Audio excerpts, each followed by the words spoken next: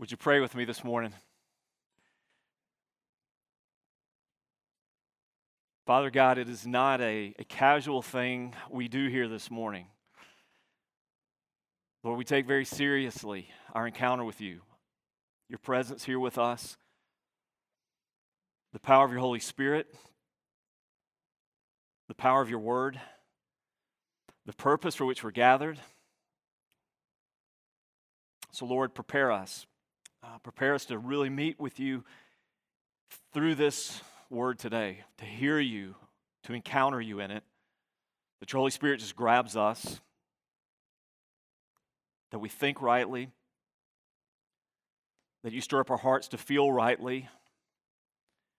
Father, that when we leave this place, we're doing what your word says, going where your Spirit leads. We're honoring you.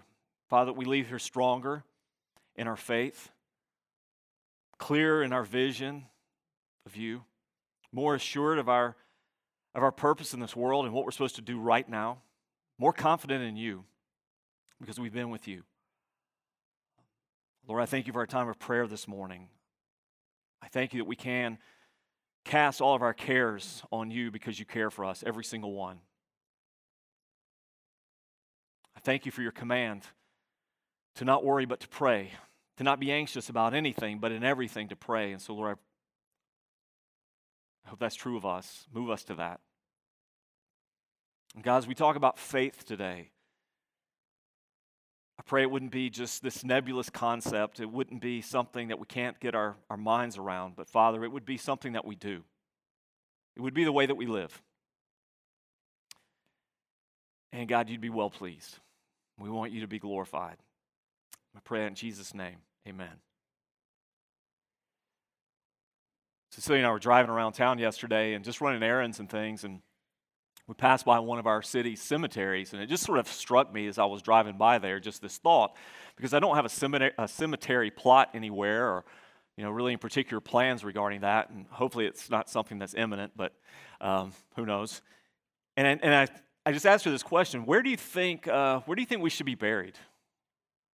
I'm just not sure about all this. I mean, do we go to our hometowns? I mean, my family's all buried or mostly buried in South Carolina, and her family's from South Florida, and or is it here, or cremation? I'm not sure exactly what to think about all that. I've got some mixed feelings about that, but at least the kids could split me up and share me and tote me around. They wouldn't have to come back and visit me anywhere. As we were talking about this, which seems like a rather dark subject, I get, Cecilia put it in really good perspective. Does it really matter? It doesn't really matter to me. I'm much more about what's on the other side of this than what's on this side of this. It's not the dying so much that matters. It certainly is not the burial and all that. It's really about what comes next. It's to know that to be absent from this body is to be present with the Lord. It is to know that one day, by the very promise of God, He's going to raise those who have died in Christ. The dead will be raised first, and then those who are alive will also meet Him in the air, and then we'll forever be with the Lord. And it just was a little bit of a tweaking of perspective, just a little bit of a reminder of hope and faith, that the most important part is the forever with the Lord part.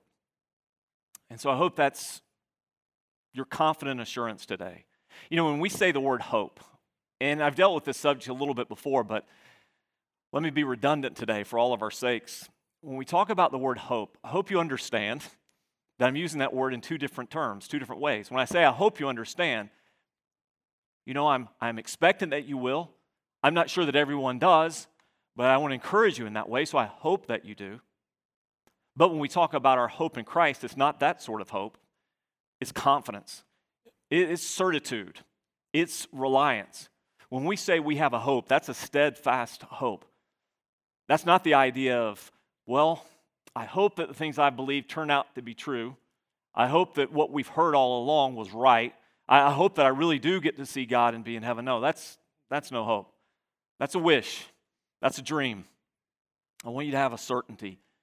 I want you to have a confidence. I want you to have a faith so deeply rooted that it can't be shaken. And that's the idea behind these texts we've been looking at in Hebrews. If you've got your Bible with you this morning, then open to Hebrews chapter 11. We're picking up where we left off last week in this grand chapter of faith. This grand chapter of faith. And I titled this message this, and I want to explain my title this morning just so it makes a little bit more sense. I titled this message, Faith in Exile. Maybe I could have titled it something like this, Faith in the Real World. Faith on the ground. Faith right where you are. Faith not as idea or concept, but faith as living reality. This is what we do. This is how we function. This is how we get through. This is how we handle the stuff of life. It's disappointments, the hardships, the difficulties, the challenges. This is how we operate in a world that is increasingly antagonistic towards God, the things of God, and the people that follow God. I was having this conversation with someone the other day, and something was said to this point. This might be the hardest time in our history to be a Christian. This might be the hardest time in our history to be a Christian. Now, maybe that is true in an American context in the last 250 years or so. Maybe this is. I mean, we certainly see what happens to people publicly who stand up for biblical values or the exclusivity of Christ. Maybe you saw some of the videos that I saw this past week where a prayer group at a university in Texas, they were gathering to pray and praying for life and praying for the unborn. And now a huge group of people gathered around them, mocking them, throwing things at them, challenging them to fights, chanting obscenities at them and obscenities about God and words I won't repeat here. I realize that's become increasingly the norm in the culture in which we live. Yeah, it's hard to be a Christian. And some of us have already capitulated. We're fearful of saying certain things in certain places. We're fearful of posting certain things for the backlash or the pushback. Increasingly, the enemy's strategy of causing us to go underground, to go private, go covert with our faith, I think is working. And that even fits with the comfort level of some of us sometimes. When we think of faith, I think that's just a personal thing. That's my own belief system. That's just between me and God. My faith is personal and private. But real faith can never be private because real faith goes way beyond just the things you think are true, way beyond the thoughts that you have about God. Real faith shows up every single day in the choices that you make and how that you live and what you're living for, and what you count on, what you trust in, and what you're all about. And that's the context of this passage. So look with me starting at verse 13 of chapter 11. We've already talked about some characters, some famous characters in the Old Testament. You can review those. You can listen to last week's message online if you like, or simply look at the text above you. Some of those great characters of faith. Of those, the scripture says this, these all died in faith. They all died in faith, not having received the things promised, but having seen them and greeted them from afar, and having acknowledged that they were strangers and exiles on the earth. For people who speak thus make it clear that they're seeking a homeland. If they had been thinking of that land from which they had gone out, they would have had opportunity to return. But as it is, they desire a better country, that is, a heavenly one. Therefore, God is not ashamed to be called their God, for he has prepared for them a city.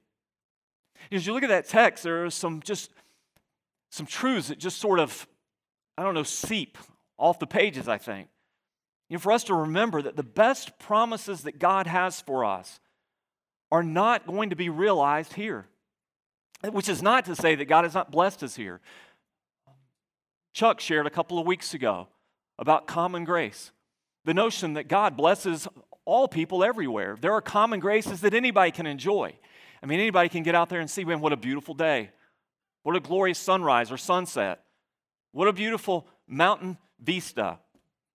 What a beautiful scene. What a beautiful child. All those things are common graces of God by which he shows us himself. And Romans chapter 1 says God does reveal himself that way. And God, the great creator, is glorified when we, his creation, enjoy what he's made for us. But the best things of God, the best blessings of God, are not to be realized here. What God ultimately has in store for us transcends what we could ever realize here. That's why the scriptures say, no eye has seen, nor ear has heard, nor mind has conceived what God has in store for us, for those who love him. All these things are yet to come.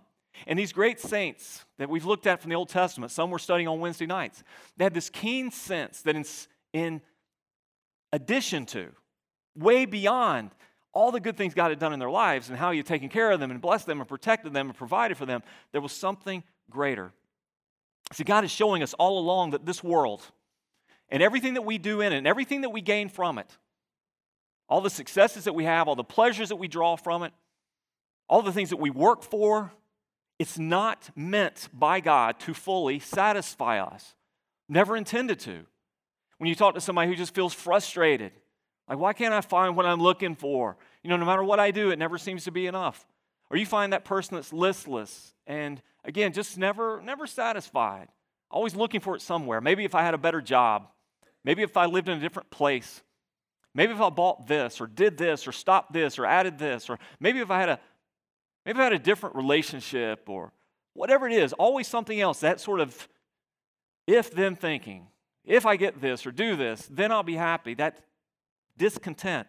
You got to understand, fundamentally, God would not allow things that He has made to fully satisfy us, for then those things would be ultimate to us. God would be creating the very idols that He says not to worship. Not only does this world not satisfy, it will not. It never will. It won't. You're never going to get everything that your heart desires. You're never going to meet the deepest needs of your life with the stuff of this world, because God's wired you for something different. God's given you deeper desires. And for you today who are Christian in this room listening to this, maybe that resonates with you already. If you're not a Christian yet, maybe that stirs something in you. Like maybe He's onto something. Maybe there is something more, something I haven't found, something I haven't discovered. You see, God has placed within us, if you're a Christian, we know fundamental to our salvation is not just that we believe certain things to be true, or we started doing certain things we didn't used to do, or we put aside certain things that we used to enjoy doing, but God has placed in us His Holy Spirit. Our salvation is supernatural. It's not just natural. We have been reborn by the Spirit of God. The Old Testament prophet said it this way: God will take out your heart of stone, He'll put in a heart of flesh. In the New Testament, we would say it is being born again. We have to be born again, Jesus said to Nicodemus. A new heart, a new life, a new birth. God's Spirit in us, and God's Spirit in us causes us to yearn for Him and to yearn for heaven right now. Remember we said a couple of weeks ago, this purpose of God being realized, as we see in Hebrews, is God is drawing us to Him. I want you to know me. I want you to enjoy me. I want to be generous to you. All those things that I have that I want to give to you, share with you, those things that down deep inside you really long for.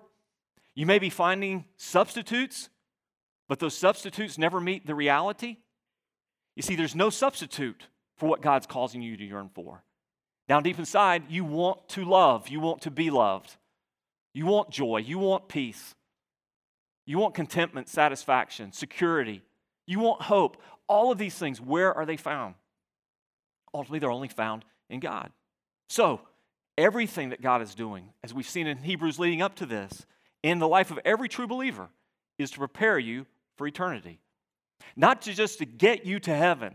The purpose of God's work in your life was not simply to punch your ticket to heaven, give you access to heaven, and then set you loose for the rest of your life to live as you will. God's working on us right now to prep us for Himself, to prepare us for glory, to shape our hearts to look more like His heart, to shape our lives to look more like Christ's life, so that the things of God are the things that we have grown to love and enjoy, and that a desire for God is our greatest desire, so that heaven is not this foreign thing to us. I mean, how is anybody going to enjoy heaven who doesn't enjoy God? How is anyone going to enjoy the pleasures of heaven that has not sought the pleasures of God? This is what it's about. He's drawing us. And so as we look at this passage and we think of these saints of old, they're looking for something better. They're looking for something greater. They're looking for something more. And they recognize that everything of God is better than anything is without God. That's faith. Everything of God, whatever God gives, is better than anything this world gives that doesn't include God. Every part of it. So these that died in faith, these Old Testament names, these cameos of faith, why does the world know these names? Why do we talk about these names? I could poll the room and say, how many of you have heard of people like Abraham, Isaac, Jacob, Joseph, Moses, Joshua. You say, yeah, these are names we have known. These are names we have heard. Why do we know their names? We know their names because of their faith. Not because of their private beliefs, which they didn't share. Not because their personal thoughts, which we don't know, but because their lives, which evidenced who they were, what they believed. Their lives which showed how they lived. So consider these for just a moment, starting in verse 17. Listen to these cameos. By faith, Abraham, when he was tested, offered up Isaac. And he who had received the promises was in the act of offering up his only son, of whom it was said, through Isaac shall your offspring be named. He considered that God was even able to raise him from the dead, from which, figuratively speaking, he did receive him back. By faith, Isaac invoked future blessings on Jacob and Esau. By faith, Jacob, when dying, blessed each of the sons of Joseph, bowing in worship over the head of his staff. By faith, Joseph, at the end of his life, made mention of the exodus of the Israelites and gave directions concerning his bones. By faith, Moses, when he was born, was hidden for 3 months by his parents because they saw that the child was beautiful and they were not afraid of the king's edict. By faith, Moses, when he was grown up, refused to be called the son of Pharaoh's daughter, choosing rather to be mistreated with the people of God than to enjoy the fleeting pleasures of sin. He considered the reproach of Christ greater wealth than the treasures of Egypt, for he was looking to the reward. By faith he left Egypt, not being afraid of the anger of the king, for he endured as seeing him who is invisible. By faith he kept the Passover, sprinkled the blood, so that the destroyer of the firstborn might not touch them. And by faith the people crossed the Red Sea as on dry land, but the Egyptians, when they attempted to do the same, were drowned. By faith the walls of Jericho fell down after they had been encircled for 7 days. And by faith Rahab, the prostitute, did not perish with those who were disobedient, because she had given a friendly welcome to the spies. Each of these stories, huge on their own, some of them worthy of multiple studies and messages. But today I just want to fly over from a view from up high and look at why are their names here. Abraham, who we considered last week. Abraham is the principal person of faith in Hebrews chapter 11. Abraham considered God's goodness and power beyond his understanding. We've talked about the story, you get it. Abraham had been given a covenant promise, the covenant promise. If you're a student of biblical history and biblical theology, you know the Abrahamic covenant is the critical biblical covenant, one of the key covenants of all of Scripture, where God promised to Abraham to bless him by giving him a nation, by giving him a people, by giving him an heir that would be a blessing to everyone, a seed through all the nations of the earth would find blessing. And that seed had a name, his one legitimate offspring, Isaac. And then God commands Abraham to sacrifice the promise. Everything he'd been living for and waiting for, all wrapped up in this one promise, Isaac, his son, his only son. As we've talked about already, and for those of you who've joined us on Wednesday nights, you know we've covered the subject in some detail. How in the world would a dad raise his hand to his son like that? It makes no sense in any sort of conventional thinking. Somehow, Abraham's faith caused him to see God as so awesome and so good that there's nothing he would cause him to do or call him to do that wasn't good. And even if it meant taking the life of his son, then that must mean that God was going to give him his son back. And that's a deep-seated faith, a goodness of God and a power of God that goes beyond our understanding. That relates a little bit to how we prayed this morning. To believe that God's goodness is bigger and better than you are imagining it to be, and God's power to be greater, maybe than you've ever contemplated. He is good to hear us and answer us. He treats us like sons and daughters. It's out of His goodness He responds to our prayers. But He's not just a benevolent God who lacks the power. He has the power to do whatever He chooses to do. And nothing is outside of Him. What about Isaac and Jacob? Isaac and Jacob trusted the covenant. They trusted that what God has said was true. This is real. This is our life. That God is building something here. That God is establishing a people and a lineage through whom eventually He's going to save the world. They trusted in this covenant and they trusted God's ability to carry it out. And there were all sorts of difficulties along the way. Join us on Wednesday nights in Genesis because we're right there. You can jump in right now. We just got to Isaac, so you're not too late. How God keeps his promises, how God is faithful to God, how God is forever consistent. He'll never be anything different than he is. He'll never stop being good. He'll never stop being true. He'll never stop being righteous. He'll never stop being holy. He is steadfast. He is faithful. He's the definition of those things, and they passed it down. And what about Joseph? I can't wait to get to Joseph in Genesis because he's, for me personally, he's my favorite character in the book of Genesis. What about Joseph and the great story of his life? Joseph, who drew the hatred of his brothers and jealousy. Joseph, whose own brothers kicked around the idea, if you can imagine, probably you can if you got older brothers, I do. I could probably imagine them at some point having a conversation. Do we kill him or do we just make it look like he's dead? Joseph's life and all the difficulties, the hatred of his brothers, the selling him away as a slave, the life as a slave, the time imprisoned, all those things. Joseph, throughout his life, lived in light of God's sovereignty. You remember the great words of Joseph at the end to his brothers? You meant it for evil, but God meant it for good. Man, that's huge. That's not just poetic. That's huge. That's saying everything that you did and all the things that have happened to me, do you know who was always in control? God. He never stopped being in control. And when I was falsely accused by an Egyptian official of sleeping with his wife, and I got in prison for that, when you guys sold me into slavery and I had to live through that, when I had to work my way all the way to the top here and all the stages in between, you know who was in charge all the time? It was God. He didn't live in shadow of his sufferings. He didn't live with this constant sense of woe is me and pathetic me and this world is broken and nothing can be done. He said, God is God, God is king, and God's got me, God's got my life. That's Joseph. Here's two names you probably don't know just off the cuff unless you're way smarter than most of us. What about Moses' parents? You remember their names?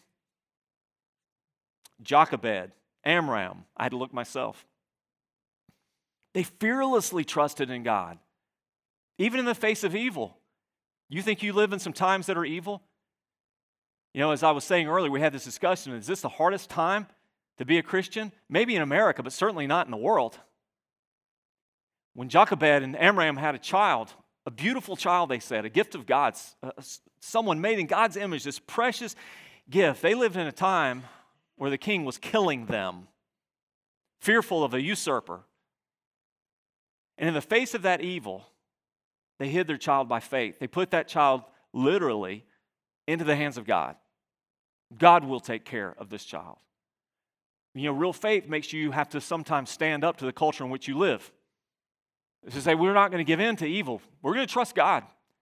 And we're going to keep being obedient. We're going to do what God says.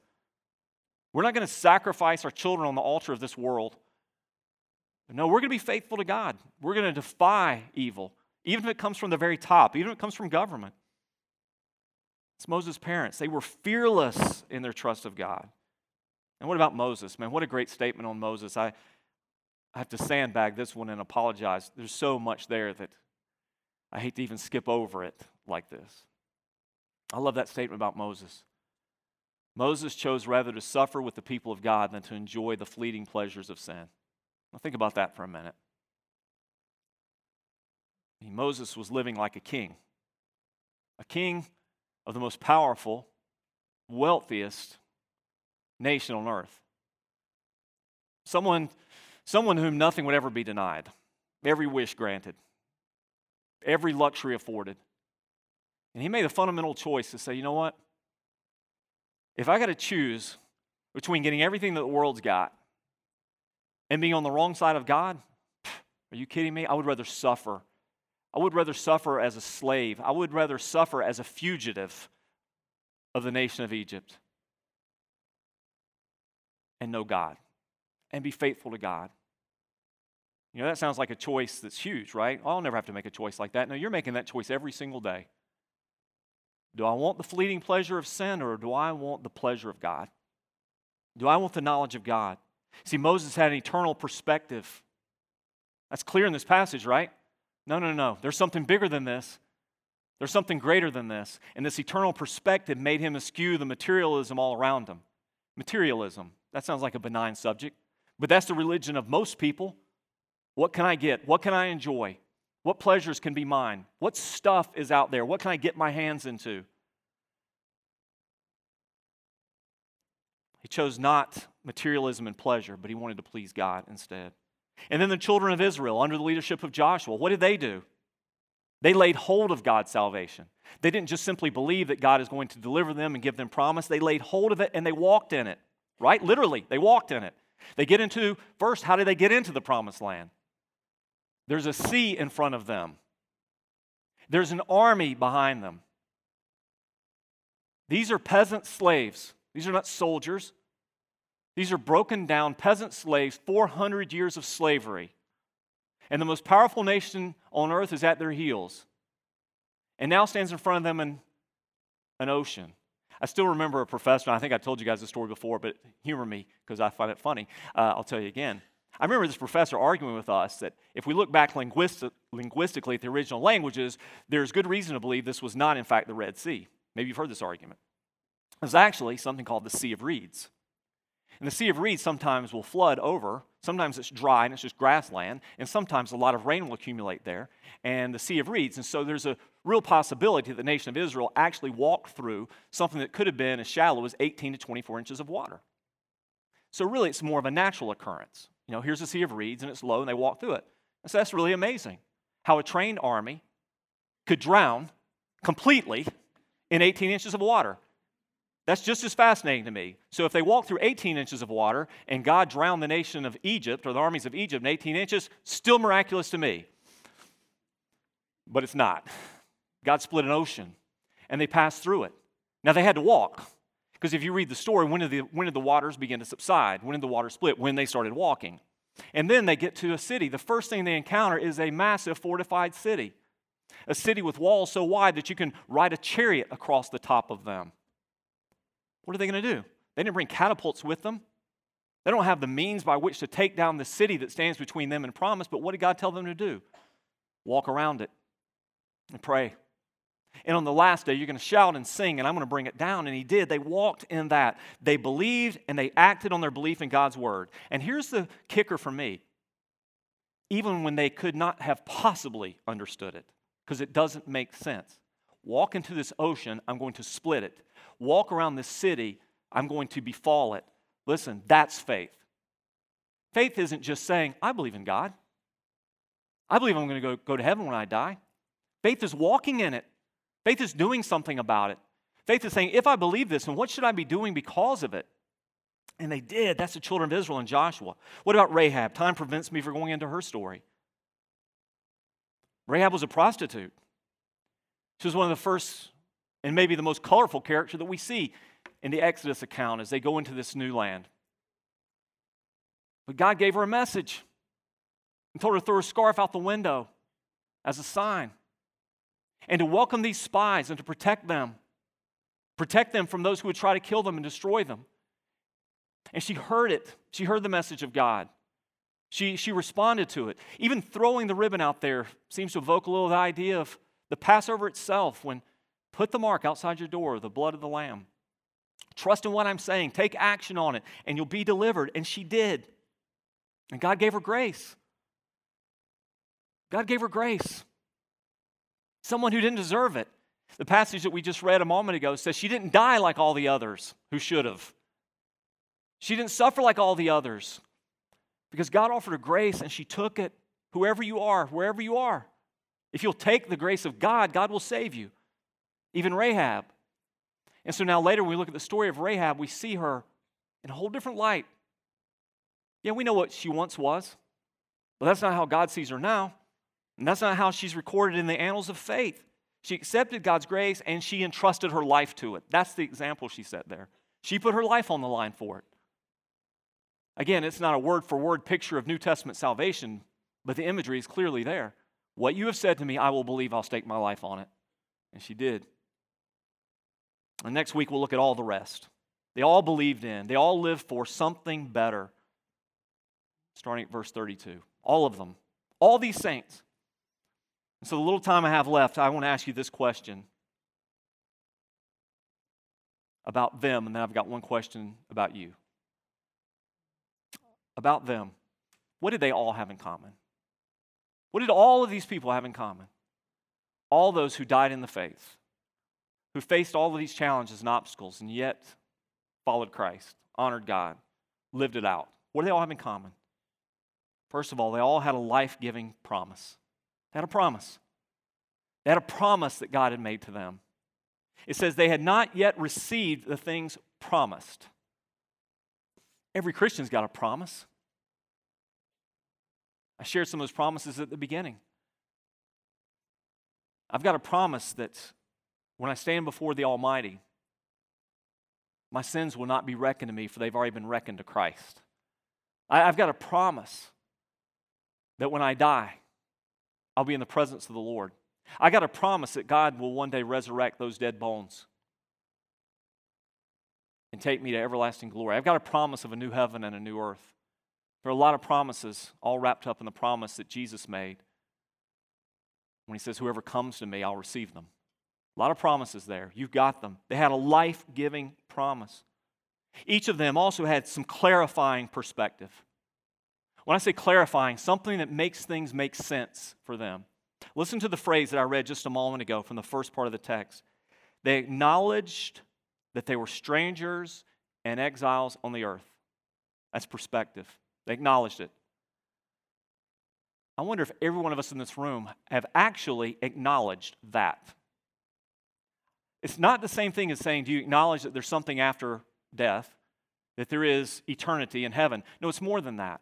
It's acknowledging that at your very core, by the very nature that you have, particularly since the new birth in Christ, you're an exile here. You're not supposed to fit. It's not supposed to feel like home. Everybody here is not supposed to love you or even like you. You're supposed to be out of step with this world and out of step with this culture. You're supposed to be going in a different direction. You're supposed to be living for different things, living for different purposes, and living for someone else's pleasure, not just your own. You're supposed to be. They acknowledge this. That's just perspective.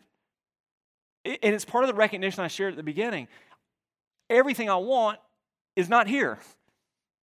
Everything that God intends to give won't be given here. I'm an exile here. I'm passing through. I'm on a mission here. I got a purpose here, but it's not just the stuff here. So they had this guiding purpose as they passed through. What does it say? They made it clear they're seeking a homeland. They're seeking a homeland. That doesn't say I'm earning a homeland. I'm seeking one. I'm living right now in light of living forever. So you make decisions in light of that. You make the sort of decisions that hold up in eternity. You make the sort of decisions that matter in the long run. You're living in light of this purpose. Listen, I'm living in light of God. God, what would you have me to do with the time? What would you have me to do with the ability, the resources, the relationships, the influences, all those things? This guiding purpose, making choices that hold up in eternity. So that sort of purpose then gives you defining priorities. It helps you put things in order in your life. It helps you to sort things out, what really matters, what doesn't matter so much.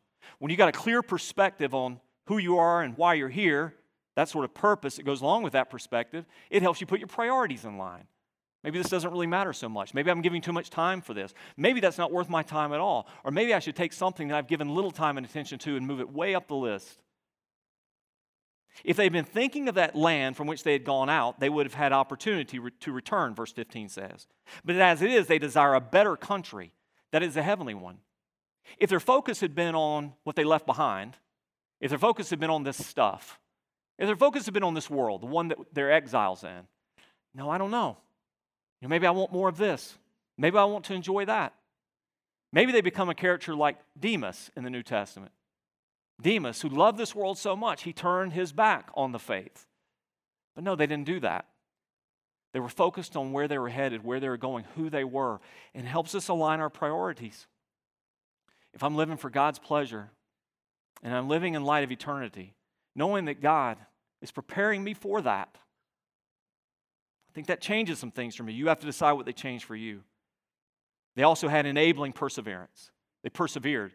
It's not a small statement that the beginning of this passage says they all died in faith. You can write a word beside that in your notes if you like, intact. Their faith was intact. It wasn't in tatters, it was intact. They finished well. Were they imperfect along the way? Yeah, but they died in faith.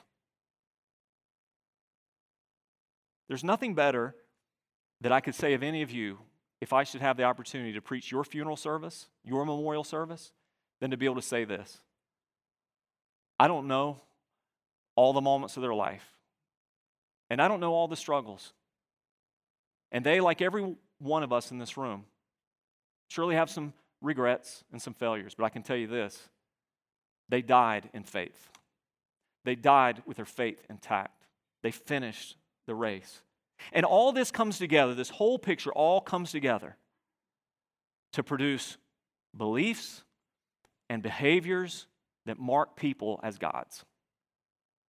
What I believe to be true, what I hold on with all my heart and mind, and what I do, and say, those people belong to God. I can see it.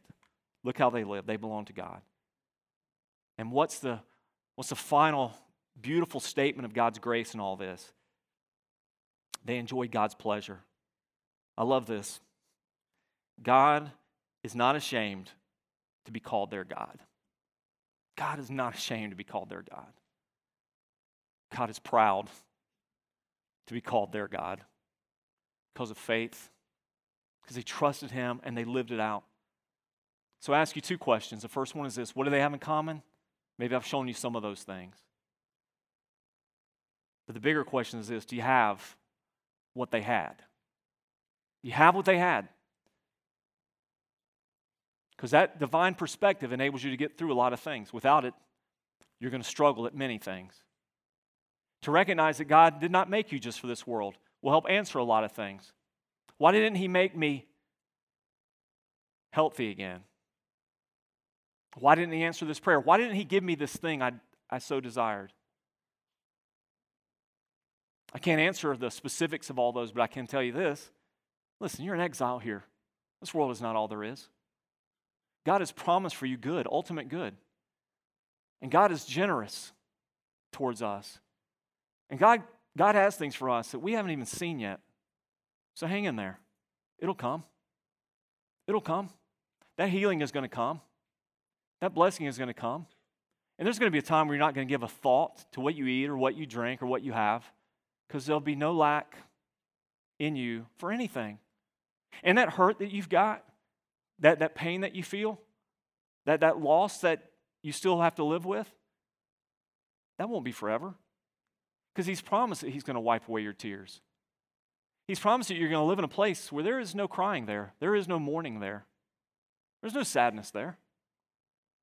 Because God's going to make everything right.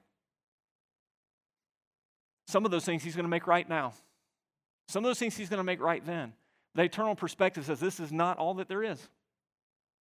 But if we keep reminding ourselves that God made us for a city, He made us for a new homeland, and He's taken us there, then maybe that changes a bit on how we live every day. I'm going to ask you if you'll pray with me. If you'll just bow your head where you are. Just close your eyes if you would even. I just want to give a moment of private response, of personal response to this today. I got a question for you that I'd like to know your response to this morning. Do you believe in your heart that you belong to God because of Christ? And one day He's going to take you to be with Him where He is? He's going to take you home? Are you confident of that today? If you are, will you just do this just for my sake this morning? And hopefully encourage you to. If that's you, would you just slip your hand up just for a moment. Say, I believe that. I belong to Him. He's going to take me to be with Him where He is. He's taking me home one day. I believe that. Will you put your hand down just for a second? Would any of you be willing to say this morning and here, I'm not sure. I'm not sure if I belong to Him. Or I don't think I do. But I want to. I want to know I belong to him. I want to know he is my God. He's not ashamed to call me his God, my God. He's not ashamed of me. He's received me, accepted me, he's forgiven me. And he's going to take me to be with him. I'm not sure, but I want that to be me. Would you be so bold as to slip your hand up just for a moment? And let me pray for you this morning. Thank you, brother. I appreciate that.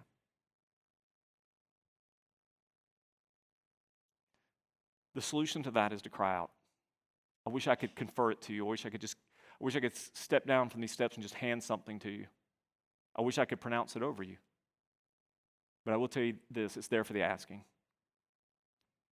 Whoever calls on the name of the Lord will be saved. Call on him. Call on him right now. God, save me. Tell him you know that you need to be forgiven. He knows your heart already. He knows your thoughts. He knows the transcript of your life. If you come to him humbly asking for forgiveness, you absolutely will receive it.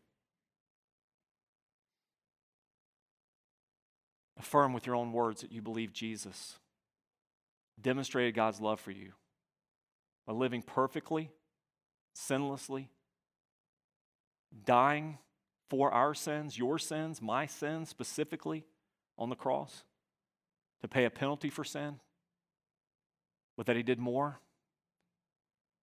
He's not our martyred king. He's our risen king. He died for us. But God raised him to life with the promise that all who believe in me will also be raised. Jesus said that. He said, I'm the resurrection and the life. Whoever believes in me will never die.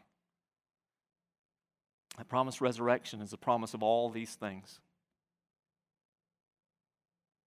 Ask him for it. God, save me, a sinner. Save me, a sinner. Give me new life. Put your spirit in me. Start that new thing in me today. Make me new. Make my heart new. Make my life new. Make my future new today. Call on me. Call on me, he's saying. And I'll hear you. Father, may we be people of faith. Real faith.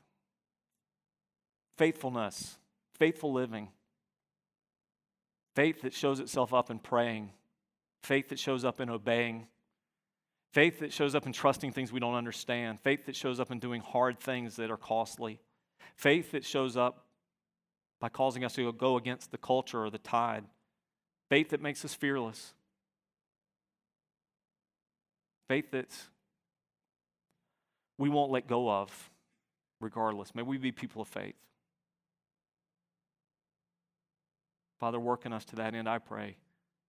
And as I do pray that, I thank you for your patience, your mercy, and all the grace that makes that possible. Lord, now I pray you call someone to yourself, and that they would feel not just my invitation to you, but your invitation to yourself. The Holy Spirit would stir up in them faith now, and they would believe, and in believing, they would be saved.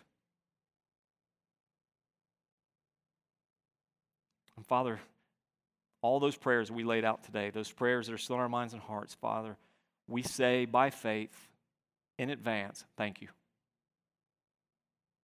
Thank you, Jesus. Thank you for what you have done already, but thank you for what you're still yet to do. Thank you for how you're going to answer those. Our prayer of faith is thank you today.